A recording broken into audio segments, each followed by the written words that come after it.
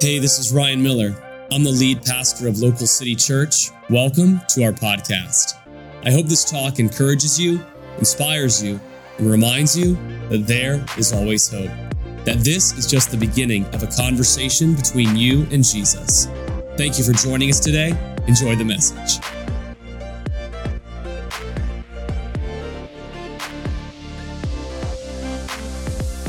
Get your notes out. We are closing out our May collection of talks called Stepping into Victory. Turn to the person next to you, give them a little elbow and tell them, hey, you got victory today. Really let them feel that elbow to remind them, number one, hey, wake up, it's message time. But number two, you got victory today. And that's really the whole idea of this conversation, is that May is Mental Health Awareness Month.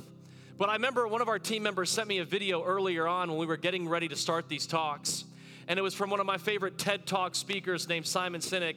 And he was talking about how it's not so much about just mental health, it's about building a good mental fitness in our life.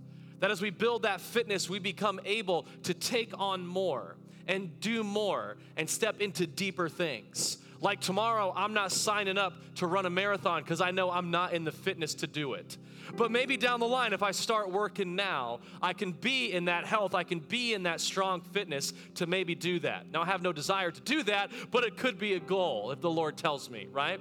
And so for us, I think as we've taken all these collection of talks from dealing with anxiety in our life and depression and talking through loneliness, that we can build a fitness in us that will help us run better the marathon of life spiritually. To get that breath that we need, to get that strength that comes from the Lord.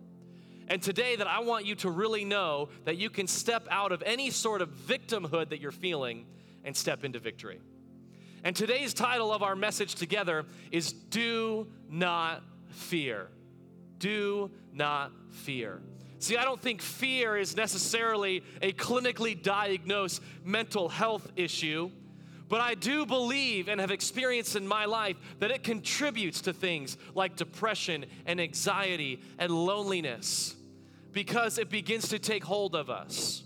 Maybe you heard this old acronym, which I don't think it's accurate at all. It helps maybe little kids, but as you become an adult, you're like, nah, man, this is some real stuff I'm dealing with. Maybe you've heard of the acronym of fear, false evidence appearing real. Now, when my son Shepard tells me he's afraid of the monsters in his room, that's false. And I'm like, bro, that's false evidence. It's not real. Let's get some sleep. Let's pray. God's with you because daddy needs some sleep too, all right?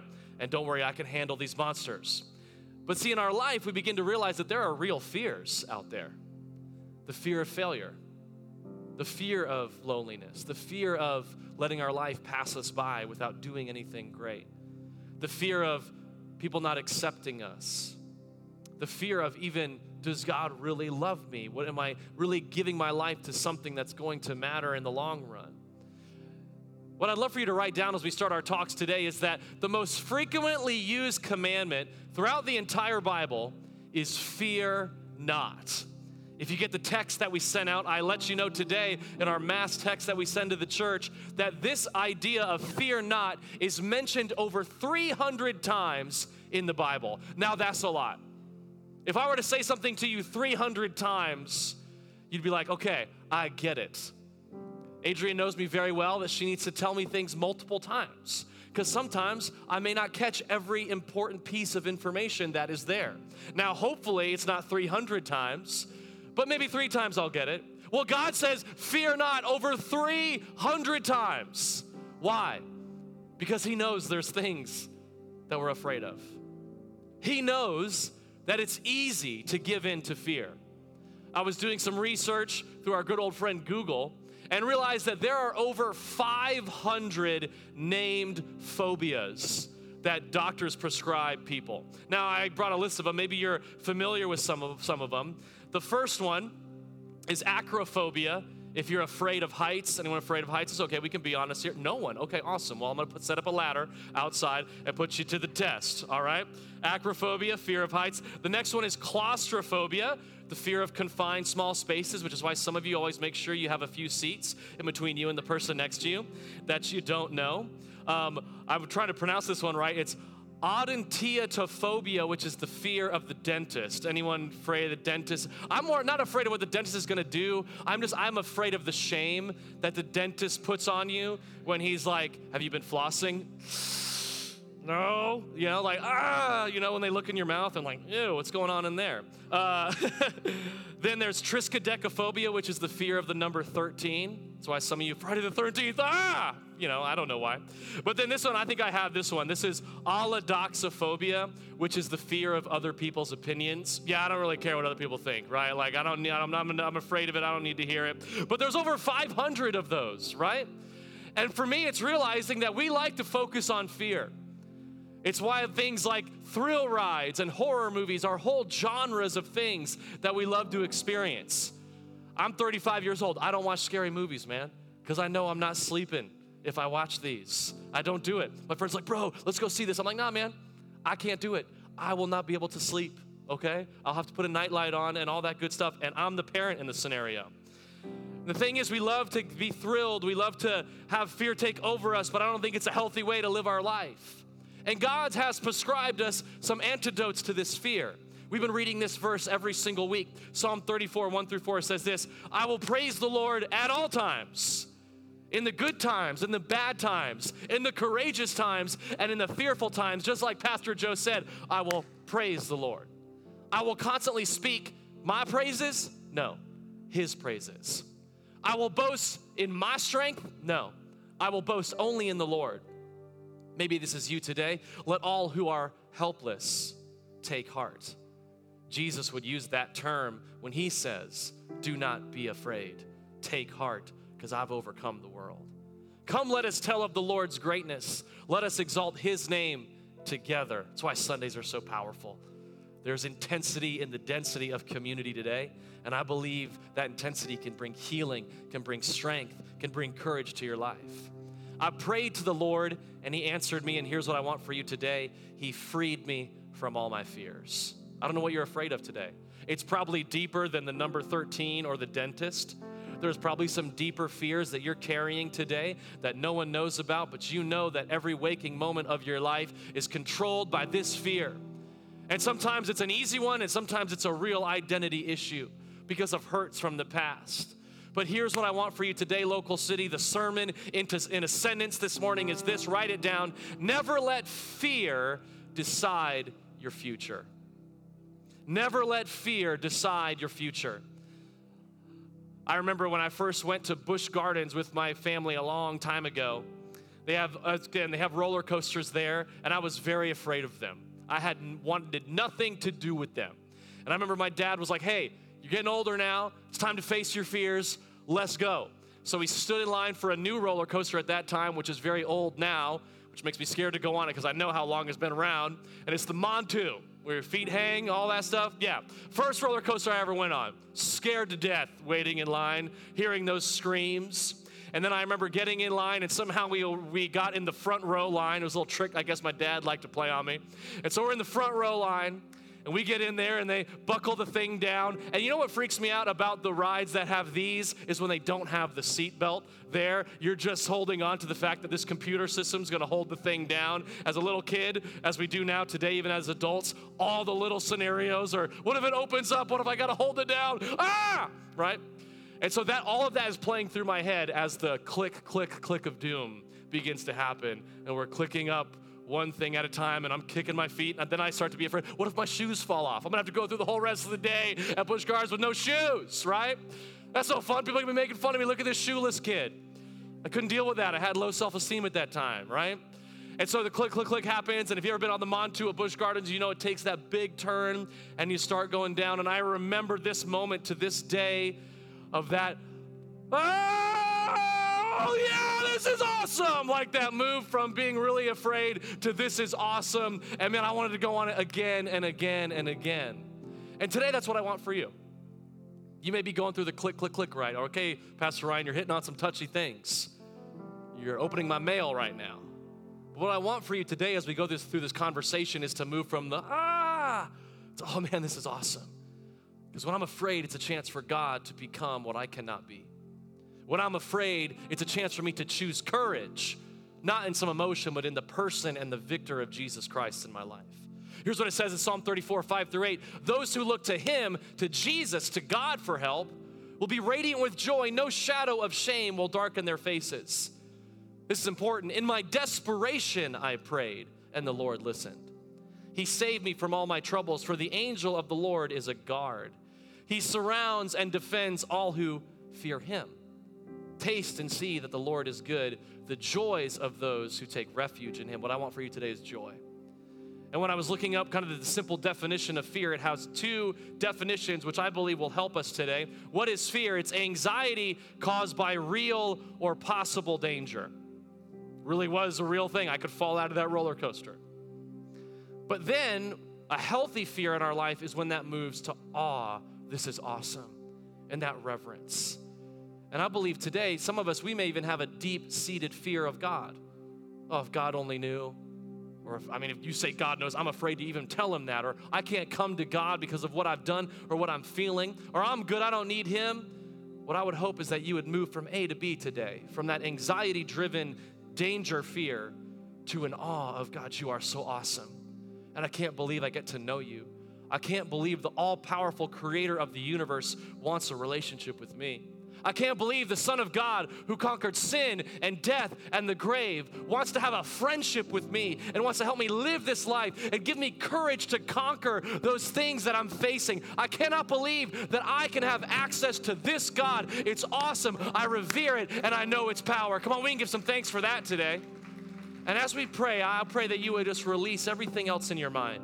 Fears, anxieties, emotions.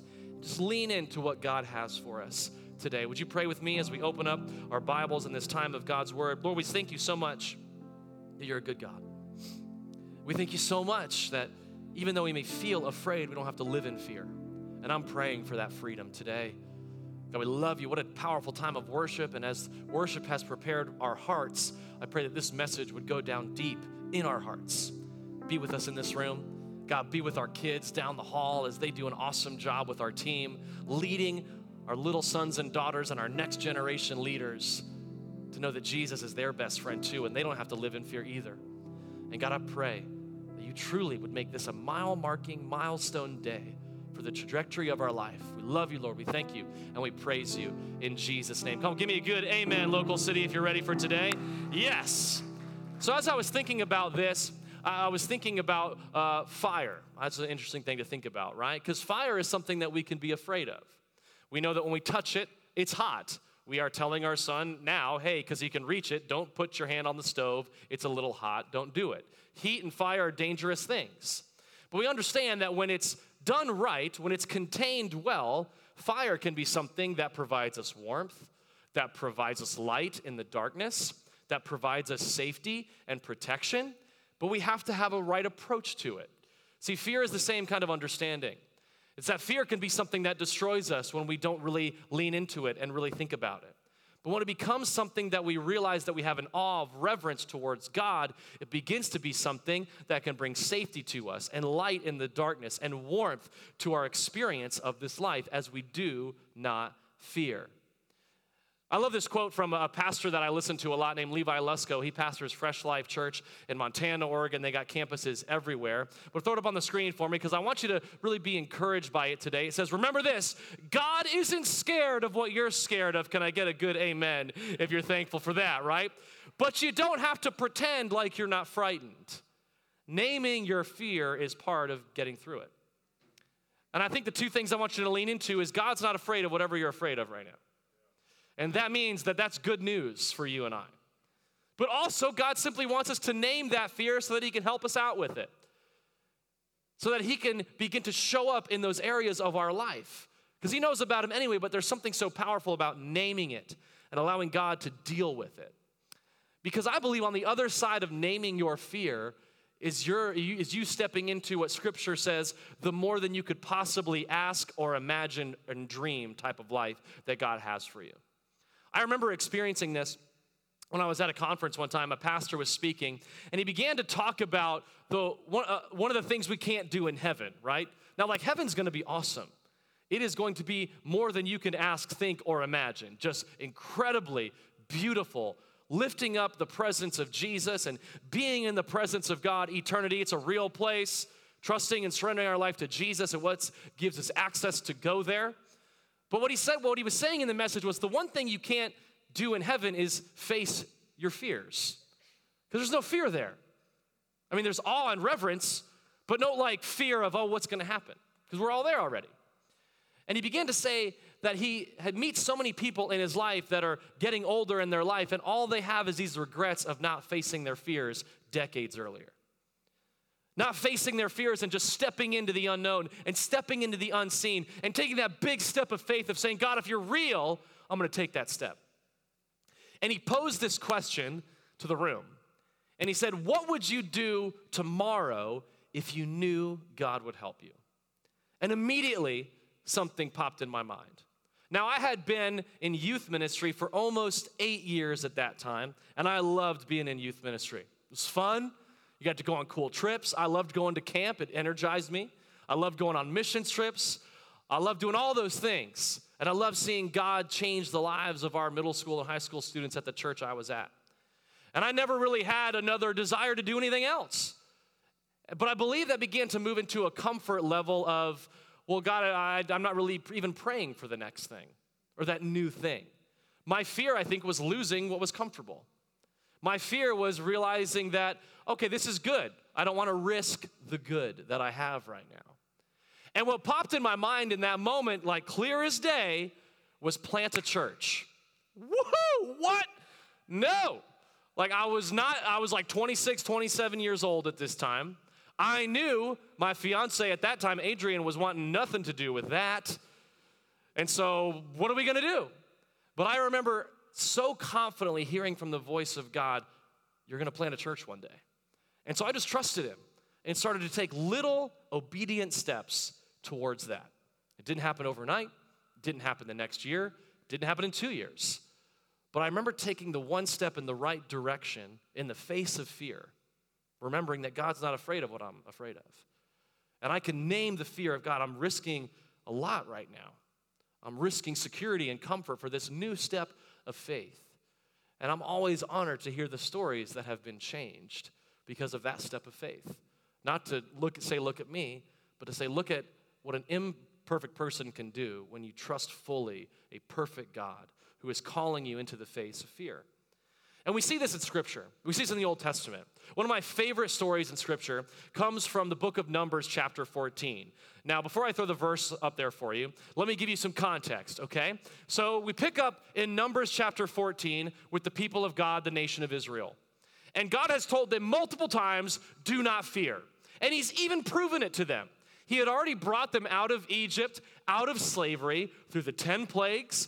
Just as Pastor Joe prayed earlier, he had parted the sea for them, and they were able to walk across the sea with these big waves of water. He had led them with a pillar of cloud and fire through the darkness and led them into the cusp of the promised land that he was giving them. And all the while, he was constantly telling them, I'm bringing you to the place I have prepared for you.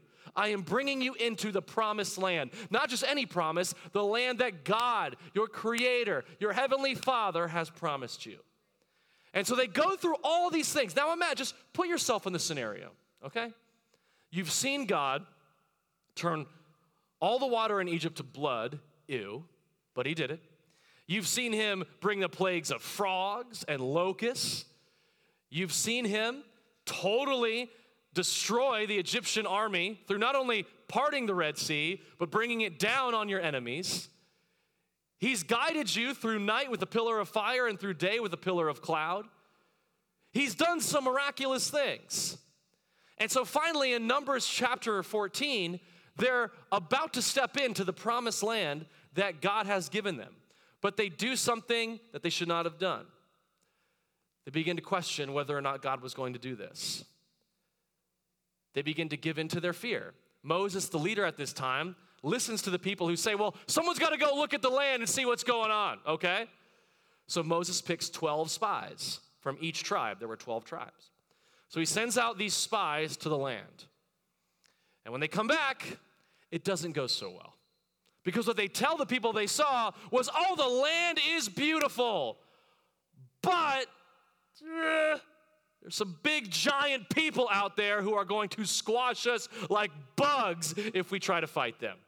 They're huge. We cannot fight them. There is nothing that we can do. They're going to destroy us. And these spies bring back this word to the nation of Israel, millions of people. And the Bible says that the bad report of these spies, I would say the fear-driven bad report from these spies, totally takes over millions of people. And they begin to say, we would, why don't you send us back to Egypt, Moses? It was listen to this is what fear can do to you. It was way better than when we were in chains as slaves than right now. God has brought us to our death. I don't remember God saying that. But thankful that there's always a couple people who just trust God. They're crazy enough to say, you know what, if God said it, we're just going to do it. And in Numbers 14, verse 6 through 9, here's what it says. 2 of the men who had explored the land, Joshua son of Nun and Caleb son of Jephunneh, tore their clothing. They were so upset that people would doubt God, they literally go Hulkamania all over their clothes. Ah! Like imagine if I did that. Be like, we're going to find a new church, honey, next week. But that's how upset they are. I don't think I could even do it. I'd have to do the pre-cut like Hulk Hogan did. They said to all the people of Israel, the land we traveled through and explored, it's great, it's a wonderful land again. And if the Lord is pleased with us, he will bring us safely into that land and give it to us. It's a rich land, flowing with milk and honey. This is huge. Do not rebel against the Lord. And don't be afraid of the people of the land. They are only helpless prey to us. They have no protection. But the Lord is with us. Don't be afraid of them. This verse would be quoted later on in Scripture when it said, if God is for us, who can be against us? You know what's funny about this? Is God answers this whole scenario. And he brings down kind of the hammer of authority that is our God, which we have to realize. And he tells this nation of Israel that he had been showing up and so faithful to them over and over and over again. He tells them, none of you will see this promised land because you gave into fear and you didn't believe. Only 2 people out of millions upon millions of people would see the promised land. And that was Joshua and Caleb. Why? Not because they were the biggest and strongest. They're like, let's go do this. Because they trusted what God said. They trusted that God is who he says he is. They trusted that God does what he says he's going to do. So they lead the next generation into the promised land. It's not easy. They got to fight these giants. They got to continue to trust God and do what he says because he has them do some crazy things to bring victory into their nation and into their lives. But they're the leaders, and Joshua becomes the ultimate leader of the nation of Israel. Why? Not because he was the biggest, not because he was the strongest, but he said, God, if you say it, I'm going to do it. I'm going to trust you no matter what because, Lord, you are with us. So I'm not going to be afraid of anything else. My hope for you is that the only thing that you would be afraid of in your life is missing on moments where you can trust God and step into the unknown and step into the unseen. But even actually step into the promised land that he's already told you he's going to give you. Let me give you some things to write down. The first thing is this, is that worry never changes anything for good. I mean, I would just ask you, when's the last time you just worried about something so hard, complained about something so strongly, you stressed out about something so significantly, and you were like, man, that really helped. Wow, I feel so much better. No, it doesn't help. It may feel okay because it's kind of like that easy prescription to us to cope with things, but it doesn't do anything for good. That feeling always comes back, and it doesn't actually solve the solution. It just numbs you to the problem. Worry never changes anything for good. And my challenge to you, local city, is that if it's worth worrying about, you better worship about it. Like we said earlier. If it's worrying about it, and if my worry is outweighing my worship, then I'm always going to be afraid. But even in the midst of my worry and stress and fear of what's going on, I say, you know what, God, you're God. I don't care what the 10 spies say. I'm going to be the 2 guys who are like, if God said it, you can do it. I'm just going to take you at your word. Come on, that's good today. We need that. I need that. Because what happens to all those millions of people? They miss out on what God had promised them. Fear always deters you from God's best. God has the best for you, just to let you know. My plans for my life are great. God's were the best. Your plans for your life are great. You've thought them out, you've planned them, you got your calendar, your mood boards, all the good stuff. That's fine. But God's plans are best. And sometimes you got to just, I'm not even looking at all that, God. I'm going to throw away my 5-year plan. What do you have for me? What is the promised land that you want me to step into? Because fear will always deter me from God's best. Actually, fear leads us into destruction. I was doing some study about lions, which I like lions. They're cool. We read a lot of Chronicles of Narnia at our house with Shepherd, and he loves Aslan. He's a lion. But when lions hunt in the jungle, the male and female lions kind of tag team up when they're hunting prey. So the king, the lion, he will stand where he knows the antelope and animals are coming, and he will roar with this loud roar that will scare all the animals, and they'll run the opposite direction.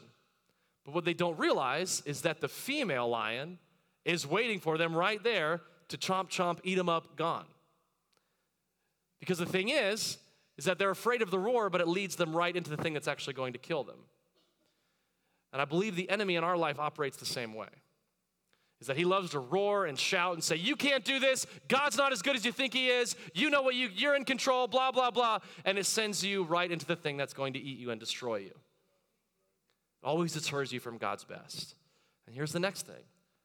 Failing to face our fears means they will always be there. God did not like what was going on in his promised land at that time.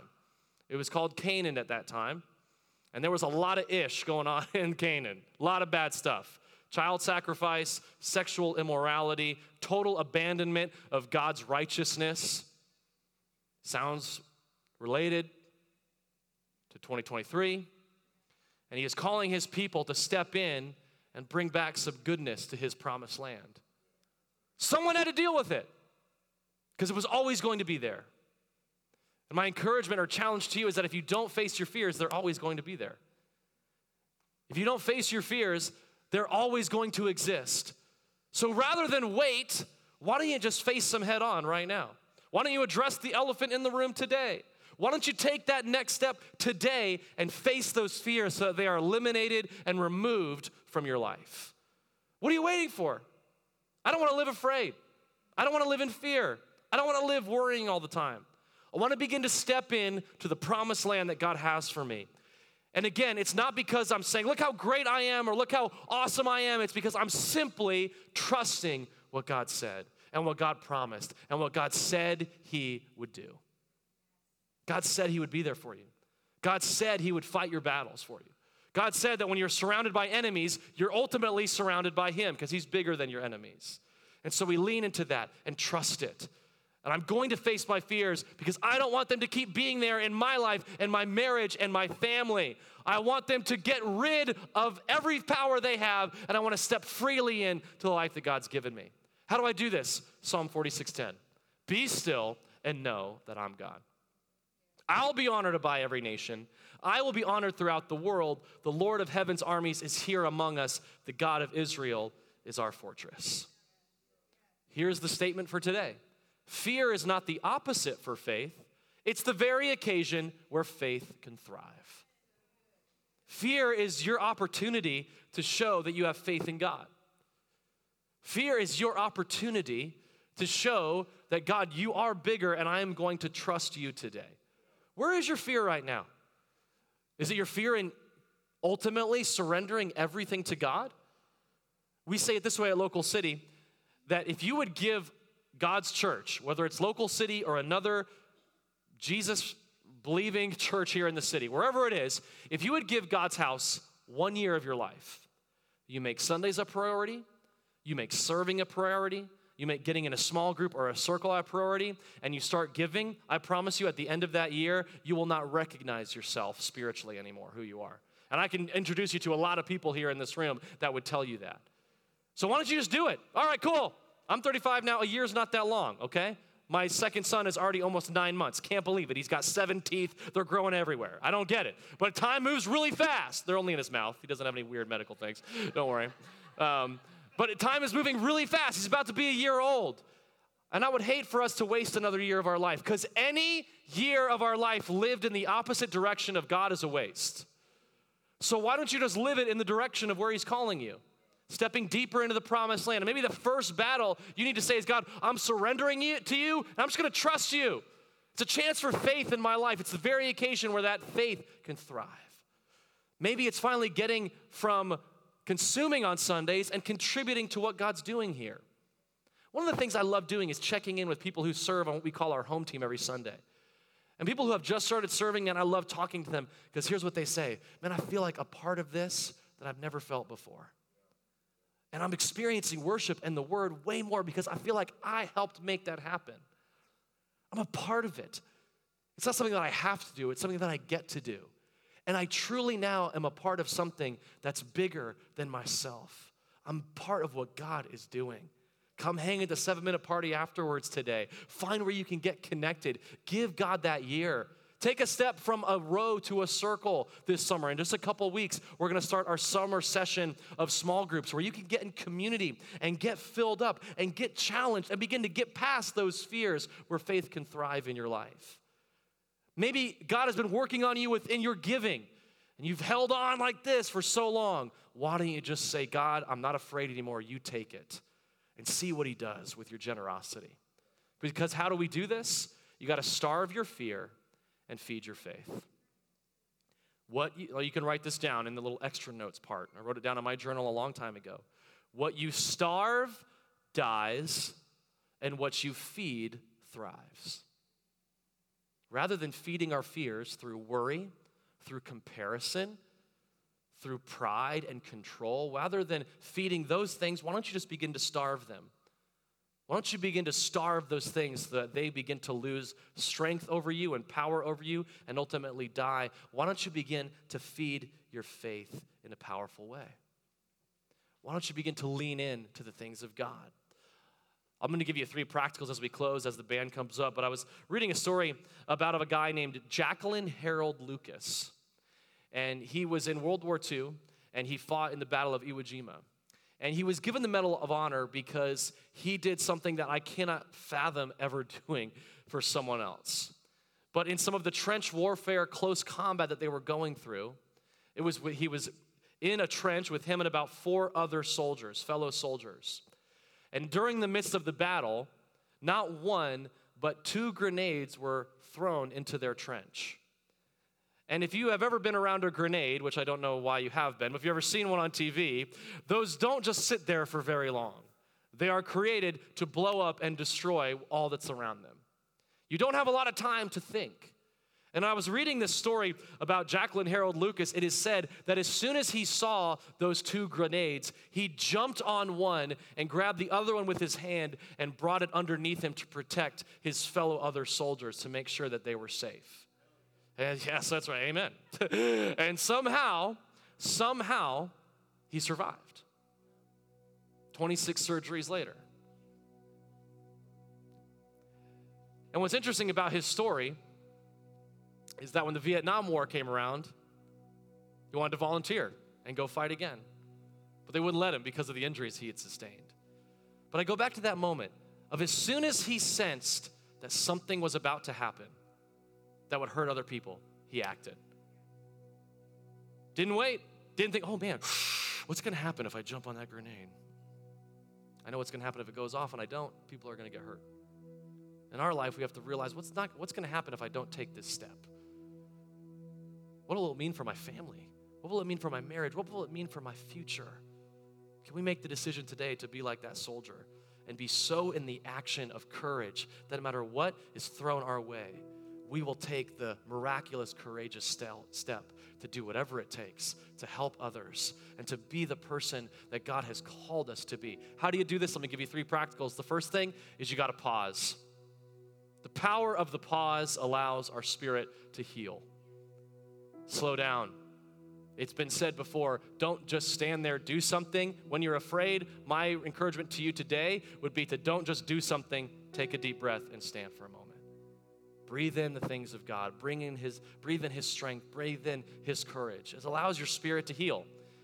As I said, as we begin to close, a few weeks ago, our small group, our family small group was closing out the semester, and we had family Olympics. It was awesome. I'm super competitive in those moments. And let me show you a little picture here. One of the Olympic games was bench pressing your child. And I was able, it's no exaggeration, you can ask the other people, they'll tell you, not lying, God's honor. I bench pressed Shepherd 100 times. Let's go, somebody. Come on, let's go. I know you didn't believe that. I know. Come on. Be strong and courageous. Do not be terrified. For the Lord is with me wherever I go. Joshua 1:9. Anyway, so what I told Shepherd, though, was, hey, buddy, when we're doing this, I need you to be as still as possible. Like, don't move. You are like a plank of wood. Because I knew that the more he squirmed and the more he tried to, balance himself, I was going to lose the strength to be able to do this. And what made it possible was because he did not move. He was as still as a board. And I was like, let's go, don't move. He was laughing and having a good time, but I said, be still, don't move. And I believe sometimes in our life, God is saying, hey, stop moving for a second. I'm trying to do something. Would you just slow down? Would you just take a deep breath? Stop wiggling, stop squirming, stop worrying, stop stressing. Just pause for a moment and let me get to 100 here, okay? Because I want to brag about it later as your Heavenly Father about what I was able to do with you. That's what God wants to brag about, what He's done in your life. So you can brag to them with other people. Yeah, man, when I trust God, woo, it's awesome. Next thing is pray. Very spiritual, but very practical. Prayer changes the chemistry of your brain for the better.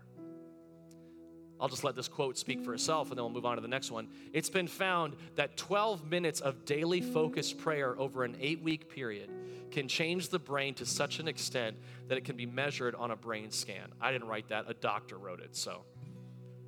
But she is a neurologist. She studies the brain, and she said, over 8 weeks, if you would commit to this, your brain will rewire itself. That's why we tell you the first 15 is so essential. 5 minutes of prayer, 5 minutes of God's word, and 5 minutes of worship. The first thing that you do will rewire your brain for the better, to a new level of health, to a new level of courage and strength. I pause, I pray, and then I let some intensity come out of feeding my faith, and it's what we said earlier, it's praise. Because praise forces our focus to shift from us to God. Focusing on your fears will never bring you breakthrough, will never help you step into victory. Only focusing on something that is bigger than your fears, that is bigger than your situation, that is bigger than you, will help you move from fear to faith, will help you move from victim to victory. You've got to be willing to say, God, I'm going to praise you in the storm. I'm going to praise you through the battle. I am not going to be quiet. I'm not going to stand arms crossed anymore. I am going to lift you up because I desperately need that shift from me to you in my life so I can step into the courage that you have for me. That's what we're going to do today. Would you stand to your feet and number one, give God some praise here today for the victory that He's given for us. Thank you so much for joining us on the Local City Podcast. I want to encourage you to take the message you just heard and allow it to go deeply into your heart. Let Jesus do the deep work that only He can do. A special thank you to everyone who gives to Local City Church. Your generosity makes this podcast possible and creates life change for so many people. You can be a part of spreading this message by going to localcity.church/give. You can also subscribe, rate, and share this message with your family and friends. Thanks again for listening. God bless you. Have a great day.